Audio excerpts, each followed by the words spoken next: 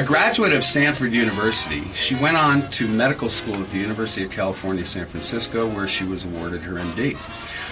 And while on maternity leave from her work as a physician, she began to write fiction. In 1987, her first novel was published. Call After Midnight was followed by 8 more romantic suspense novels. And her books have been translated into 40 languages, and more than 25 million copies have been sold around the world so far. Absolutely amazing. Her books have been top 5 bestsellers in the United States and abroad for many, many years.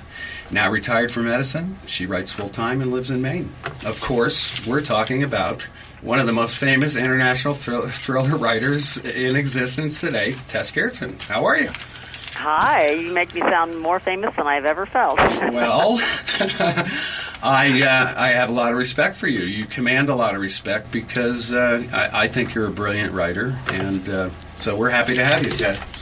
Well, thank you very much. It's funny because it really still gets down to me, a pen and a piece of paper, all alone in my room. All alone, just like medical school, right? That's right. Well, listen, before we get into anything, I personally want to know a couple things because, honestly, I like to get into the heads of you guys. I've interviewed a number of authors like Baldacci and Peterson and Reichs, and many of them had much different careers starting out and then turned to writing. So why in the world would you give up a medical career for writing, and what changed your direction, Tess? I wanted to be a writer from a very early age. I wrote my first book when I was 7, but I was raised by what we would call today tiger parents, Chinese-American parents, who convinced me that there was really no career to be had in the arts. And you'll find a lot of second generation, third generation kids hearing that from their parents. They're very focused on security. I mean, that's sort of the immigrant personality. So even though I wanted to be a writer, I went to medical school to please my parents. But then that writing bug just never left. It continues to infect me. And when I finally got the chance to be home with my kids for a while, I decided to go back to my first love. So it was really more of a roundabout way of coming back to what I'd always wanted to do. Even though that your heritage was very, very strong and very, like you said, family-oriented. I mean, that's typical, isn't it? Yeah, immigrant. I think I would say that that's part of being an immigrant is that you're coming from an unstable situation. I mean, there's usually a reason to leave the old country, and you come here and you're trying to survive, and you want your kids to be comfortable. You want them to be able to pay their bills. So I think that's one of the things that holds all immigrants together, whether they're Irish or Chinese, that people work hard, and they don't necessarily see the arts as being a very reliable kind of a career for their kids. Yeah, crazy. Wow. Well, what? Now you said you started at what, 7? I wrote my first book when I was 7. And, I want you to ask Jeffrey Deaver the same question. When did he know he was a writer? I hear from a lot of writers who say they knew they were storytellers about that same age. It's really funny how almost universal that is. Well, you're right. Actually, Peterson, Andrew Peterson, same kind of thing. David Baldacci, of course, he was a lawyer and always wanted to write and had kids, and, yeah, he moved. Was it tough for you, though? No, it was. Well, it was natural. It was natural. It was. The writing itself was not the tough part. I think the tough part was trying to justify this switch in career to my family. I'd married a fellow physician, so oh, you did? Here we were. Yeah, here we are, 2 doctors, and he thought he'd married a doctor, and all of a sudden, this wife of his disappears into a room for long periods of time. And he thought, wait a minute, we had 2 wage earners here, and let's face it, writing, for the most part, does not earn much of a living for most people. So there were years when I was trying to explain to him, no, this is really important to me, even though I'm not making a penny at this. So that was really the hardest part, was just justifying to people who loved me. Crazy. That's very interesting. Hey, listen, I've got a young gal, Karen Peterson. She wants to be a doctor, and she has read almost every single book of yours, and she's got a couple questions for you. So I want to turn the mic over right now to Karen Peterson. Sure. Hi, Karen. Hello, how are you? Good. I'm glad to talk to you. Yeah, you've helped me a lot in my medical classes. So, and where are you? Yeah, where are you now in your education? Right now I'm a senior in high school, so that's cool. Yeah. Okay. All right. So, what was the book you wrote when you were 7 about? Oh, it was it was a book about my dead cat. It was a cat biography, I guess you would call it. I love it. Oh. Yeah. One thing I've learned, I think what makes a writer stronger if they've come from another profession or they've done something else, whether it's medicine or law or physical anthropology, is that just in the process of living and having seen so many things and heard so many stories, you bring a great deal to your story. So I think it helps to have lived a life before one becomes a writer. So how do you manage to control that medical knowledge so common people can understand and enjoy it? That's that's really a challenge because doctors, engineers, whatever the profession, people talk in code. They talk, they have their own jargon. And for me to translate that to language that everybody can understand takes, I guess it's really a process of translation.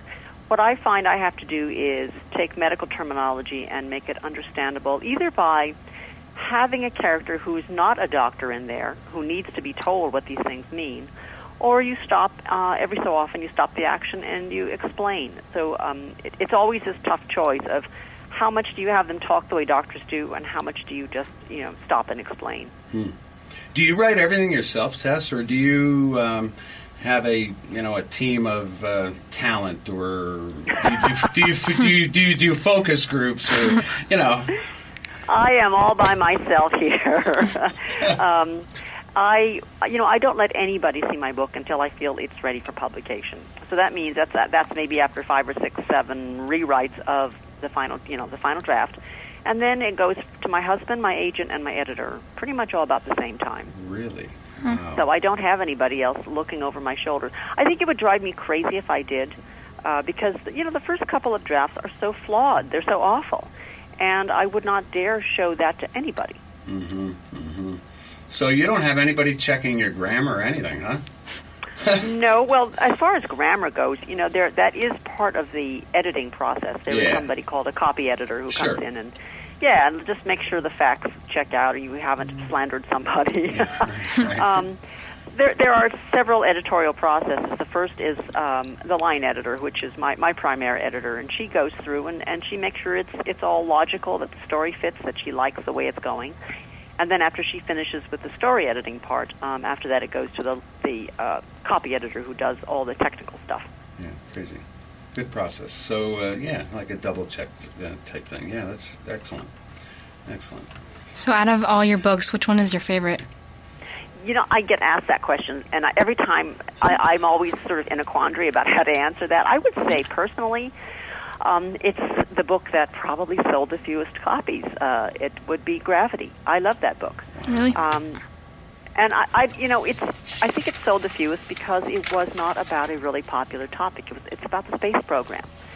It's about the International Space Station, and it's a biological thriller that's set aboard the station. And it was probably the most technically complicated book I've ever written, and yet I think that most people, my women readers, sort of dropped out in that story. I also call it my most romantic book ever because it really is about how much you would sacrifice to save the person you love. Yeah. Yeah. Well, that's universal. I mean. Yeah, it is. But to put it into the perspective of somebody who loves NASA, loves the space program, and also rolling in all this aeronautical engineering and all the details about space medicine. That was just one other level to this that made it much more than just a love story. Well, I'm interested because what I'm going through my head now is what the heck went on in '99, to not sell. I mean, you had a couple other hits before that. That's interesting. Yeah, it taught me, well, there's a very important thing it taught me, and I don't know if you'll be talking about this with your other writers, but who is your audience? Who is the reading audience for fiction? And I think that there isn't a publisher who doesn't know the answer. It's mostly women. Right. And Gravity being about the space program is not a topic that it seems women were interested in. So my female readership dropped out. I got a few more males reading me because of that book, but when you lose your women audience, you've lost your audience, really. True. Well, before that, you had Bloodstream came out. Now, that I suspect sold pretty well. Yes, that hit the bestseller list. I bet it did. So how do you build suspense in your novels without giving the end away? Because most of the time it's pretty crazy at the end. Yeah. People ask me about how I plot stuff, and I'm afraid I'm a really, what's the word? I have no plan ahead of time. I'm completely chaotic when I'm plotting. I will start with a situation a puzzle, something that really kind of doesn't make any sense. What happened, and then I just write the book, and I eventually come to the answer.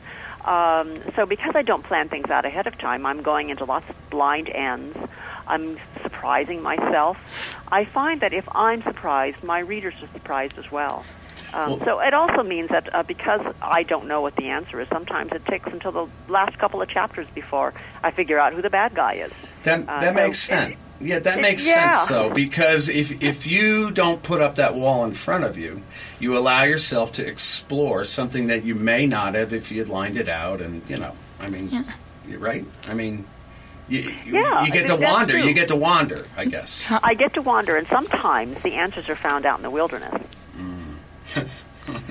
Yeah. and sometimes the test tube tells the story too. Jeez. Well, it's that question that Karen just asked about what is my favorite book. When I ask my audience that, I ask my readers, what is your favorite book? Mm. They'll come up with different ones. I mean, I think they'll say either The Surgeon or maybe Vanish are their favorites. Mm. So it's funny. You just can't predict which book is going to be the big hit that everybody loves. Well, actually, I understand that. Well, moving off to let's move off to Rizzoli Isles. I mean, I love that show. Okay, mainly because of the writing. All right, of course, Angie Harmon's great. No doubt. And Sasha Alexander's fantastic also. So what's it like working with them? Because you do work with them, don't you? No, I have a confession to make. I'm Wow. not the one writing those. You know who's writing those stories is it's a team, but it's all supervised by a wonderful producer called Janet Tamaro. She was the one who wrote the pilot episode for Rizzoli Isles. She was the one who put it all together and really turned it into a hit TV show.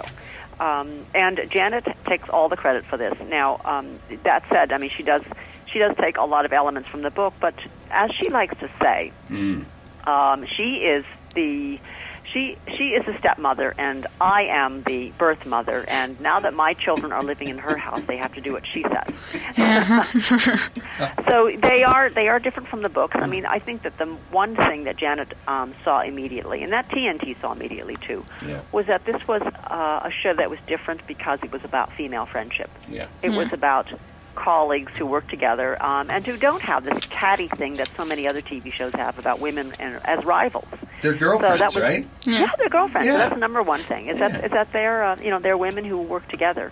And the other thing was that she wanted them to be, their personalities were very much in contrast. And one of the first things Janet said to me was, she said, "Your characters, Jane and Maura, they're really Kirk and Spock, aren't they?" Yeah.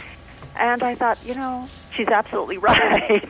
I didn't think of that when I was creating these characters, but somehow I've come up with these two archetypes, which is James T. Kirk, Captain Kirk, the fiery, very impulsive guy who goes by his heart, and then there's Mr. Spock, or Maura, who works with her brain, and they are so different, and yet they work together very well. Well, they I don't know. I mean, I assumed. obviously I'm wrong, but I assumed that most of the meat was taken out of your books. But I can understand that now. I can see that. It's the way television works. And they want to do their own show. And in the meantime, I'm supposed to turn in a book every year, so I've got my own job to work on. Yeah. Really? A book a year, yeah. Huh? But I was able to be there when they filmed the pilot episode, and it is fascinating to see the difficulties of trying to translate a book series that's set in Boston and film it out in Los Angeles. Yeah. Some of the things that were quite amusing when I was there was, they were filming the episode that was supposed to be set in the fall in Boston, and they were filming it in the summertime in L.A. So they had these challenges. For instance, they were filming on location, and they had to be very careful about the palm trees. Yeah. They couldn't be seen, and one thing that happened was that this house that they had rented for the setting had beautiful blooming rose bushes. So the first thing the set designer did was to go through and cut all the flowers off those bushes.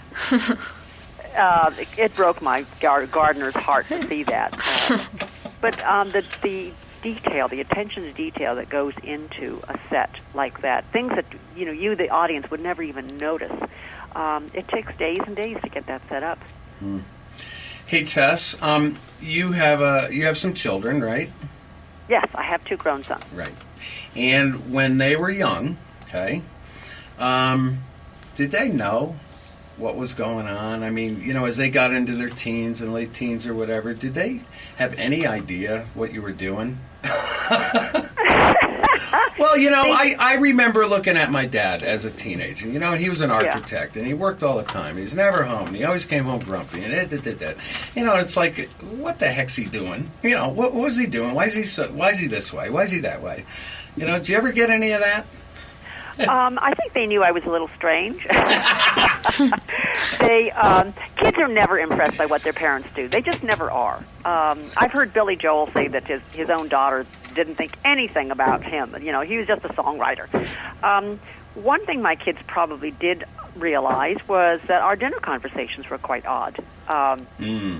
Because, I'm married to a doctor, and here I have this kind of bizarre sense of self-entertainment. I mean, I grew up with horror films. That was my childhood. My mother loved horror films.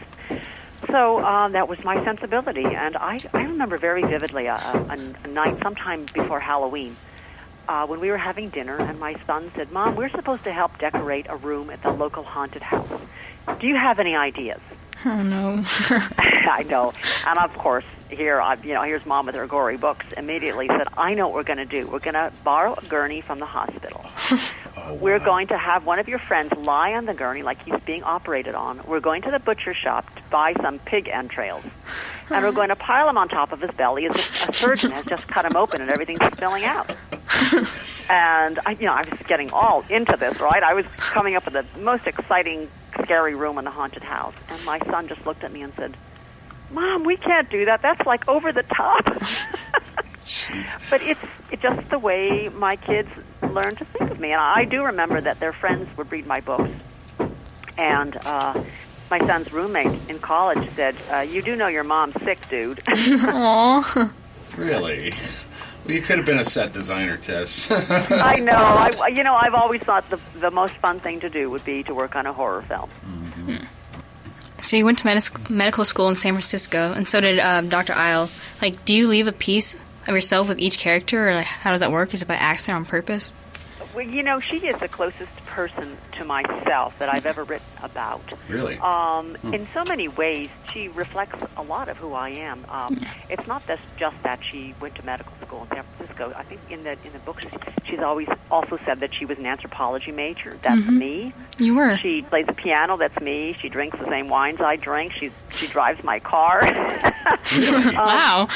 Yeah, there's so much about her that I've just taken from my own life, and I think what I've taken mostly from myself is her sense of faith in science. Yeah. Her belief or her hope that everything that is unexplainable can somehow be explained by science. And this is what leads her into trouble, because human behavior cannot be explained. And she's constantly baffled by it. And, in some ways I am too. I don't understand why people do the things they do.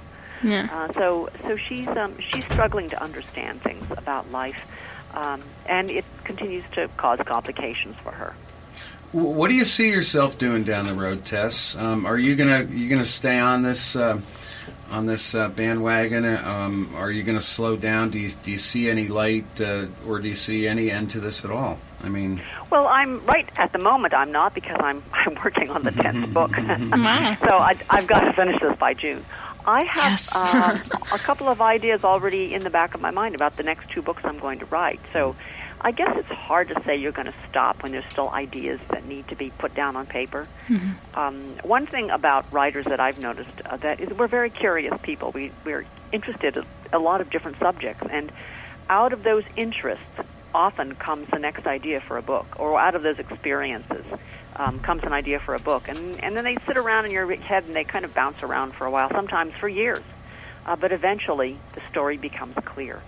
So as long as the stories are still coming, I'm going to keep writing. Far out. So what do you do to relax? I mean, what do you like to do when you're not writing? I love to cook. I love to travel. Garden? A garden, read, play the fiddle. You know, I've never been bored in my life. Fiddle? And piano? Huh? And piano? Yeah, and the piano. No way. You know, what did I say about Chinese parents? Well, yes. Yes, every Chinese girl I knew growing up played the piano, and very often the violin as well. Holy mackerel. Well, hasn't your parents affected your new book, The Silent Girl? Because you had that Chinese myths to it in it. That's right. A lot of that, The Silent Girl, which was the most recent book, was taken from a lot of childhood experiences. The basic plot is that there's a woman who's murdered in Chinatown in Boston, and her head is almost sliced off.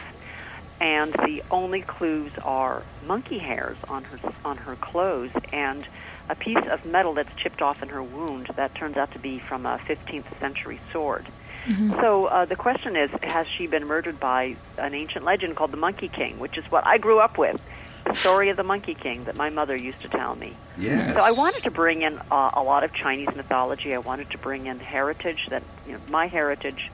I include several Asian American characters in the story. Yeah. And it's something that I've wanted to write for years and years, but it took time to come up with the right story. So why would you do Boston? Don't you live in Maine? What's so special about Boston? Yeah, that's right. Well, Boston is the largest big city to me. Ah. It started off because I was writing The Surgeon, and I wanted to have a book with a serial killer. Well, in the state of Maine, we don't have that many murders. We're probably one of the safest states in the country, and I chose the largest big city to me, which is Boston, because that was easiest to do my research in. Wow. Holy mackerel. Going back for a minute, the Monkey King. Now, that to me, I saw a movie. What the heck was the name of the movie? It wasn't a Raiders flick or some sort of... Yeah, the monkey came in. I mean, this guy, he was a pretty cool warrior, I guess, and there are lots of movies about the Monkey King. Yeah. I don't know. I'm pretty dead, so help me. Well, Tess. the interesting thing about the Monkey King in mythology is that he's both a hero, but he's also very naughty. Yeah. So he will, as I like to say, describe, what is it about the Monkey King that's interesting, is he will save your life, but in the process he may tear down your house. So he's unpredictable. He does the right thing, but he does it in strange and naughty ways, because he is a monkey. I mean, he's a heroic monkey, but as we all know, monkeys are unpredictable. Hey, have you ever thought about writing to, the young adult market? Oh, man, I've wanted to do that for years. Really? Please do. I have wanted. It's just a matter of finding the time. I have the story. I just need the time to do it. I know exactly what the story is going to be about. So it's I think that what I love about the YA market is that you're telling stories that very often are really iconic. I mean, there are a lot of them have to do with heroes' journeys, and a lot of them you can bring in mythology. You can bring in things that aren't necessarily, put on the ground realistic. You can bring in a lot more fantasy to them. So I do love the YA genre. Yeah, I actually see some of your work as graphic novels down the road too. I mean, that may be very complex to put together, but I see it because, I mean, the kids these days, they're into that dark stuff, and Yep. I personally love graphic novels. I mean, they are so much fun. They bring me back to when I, started reading with comic books back in the 50s. Well, didn't a lot of us? I mean, I just remember where we started reading. I started reading not only comic books, but also as Isaac Asimov and all fantasy. That was where I grew up. Mm-hmm. Wow, that's insane! I can't believe this. Okay, you're talking to an old Star Trek person here. So Okay, all right, Yeah. then I feel better. I mean, how many? I don't know how many writers that I know, respectable writers, have the nerve to admit that they went to Star Trek conventions. Well, I mean, I did. I went to 2. Oh, wow. Really? Really? I even wore the silly ears. No, Wow. I love it. This is great. This is great. I can't believe this. Well, you know what? I mean, I remember Star Trek, and I remember all the other series during the 50s and 60s. A lot of that stuff is coming to fruition now. I mean, I remember Bones, and he'd have the scanner. We've got those portable handheld scanners now. We've got CAT scans where we can 3D imaging or image the body. We can look inside arteries. I mean, that to me just blows my head off my shoulders. I just cannot. I mean, think about just the communicators. We now all have cell phones. Well, Yeah, it's true. Yeah. And now we have Siri. This is the thing. We have Siri, and you can talk to your computer. You can ask Siri a question, and she will respond and give you an answer. And sometimes when I hear my husband talking into his iPhone, he's talking to Siri. I don't know if you know about Siri. Mm-hmm. You can, talk some texts. Right. So he's talking to Siri. He says, "What's the closest restaurant?" She'll answer, "Let me search. The closest restaurant is..." I'm just thinking, oh, my God, this is Star Trek. That scares me a little bit. I'm having a hard. Well, I'm not having a hard time with technology. It's just that I was raised by an architect. Okay, and so we had to learn math, with a pencil and paper. Ouch! Right. and a slide rule, and it blows me away. I don't know what the heck is going out there in the world, but I mean, these kids, a lot of these kids can't even add in their head, for crying out loud. There's nothing wrong with pencil and paper, and now that we're moving on to this topic, I don't think kids should be playing with computers until they're 14. Yeah. Well, I think it's dangerous. What I see, which disturbs me, and you may see the same thing as a parent and a writer, but the fact that we are in an age now where we do not have to verbalize, we do not have to look in the eyes of the person we're talking to, that's a little scary to me. Because I've got a pretty good sense of people, and I can look in the eyes of people, and I can tell if they're good guys or bad guys. I mean, I just have that gut ability. And, you don't know who the heck you're talking to these days or who you're doing business with. And does that scare you? Or does it, or forget about it, Greg, you're nuts, I love it? Well, I run into that as an author who gets online reviews. Yes. Or gets comments on my blog, or gets comments here or there. There are people who once you get them online and they have this anonymous veil over them, you don't know what they're going to be like. You have, people just turn into different personalities when they're online and anonymous. So having access and having anonymity leads to, I think, a lot of sociopathy that shows up just on the computer. I don't know who these people are in real life. I assume that if you were to meet them, they would be perfectly fine, because then they're meeting you face to face, and they have to start being social beings. Yeah. But you find mob behavior, you find things that really are frightening online. Yeah. Oh, there's a book. Yeah, right there. There's a book right there. Well, listen, on that note, I'm gonna say goodbye to one of the best freaking international authors there is. I mean, Tess, this has been fantastic. Yes, thank you. Thank you. I want to thank you, and I also want to thank KISU station manager Jerry Miller and staff manager Jamin Anderson for helping make this program possible, as well as NPR. On behalf of the Marshall Public Library, this is Greg Grasso with co-host Karen Peterson, thanking acclaimed international thriller author Tess Gerritsen for spending time with us today. You can find Tess's books anywhere in the world on Kindle, audios, web, bookstores throughout the country. And until then, keep reading, everybody. Thank you, Tess.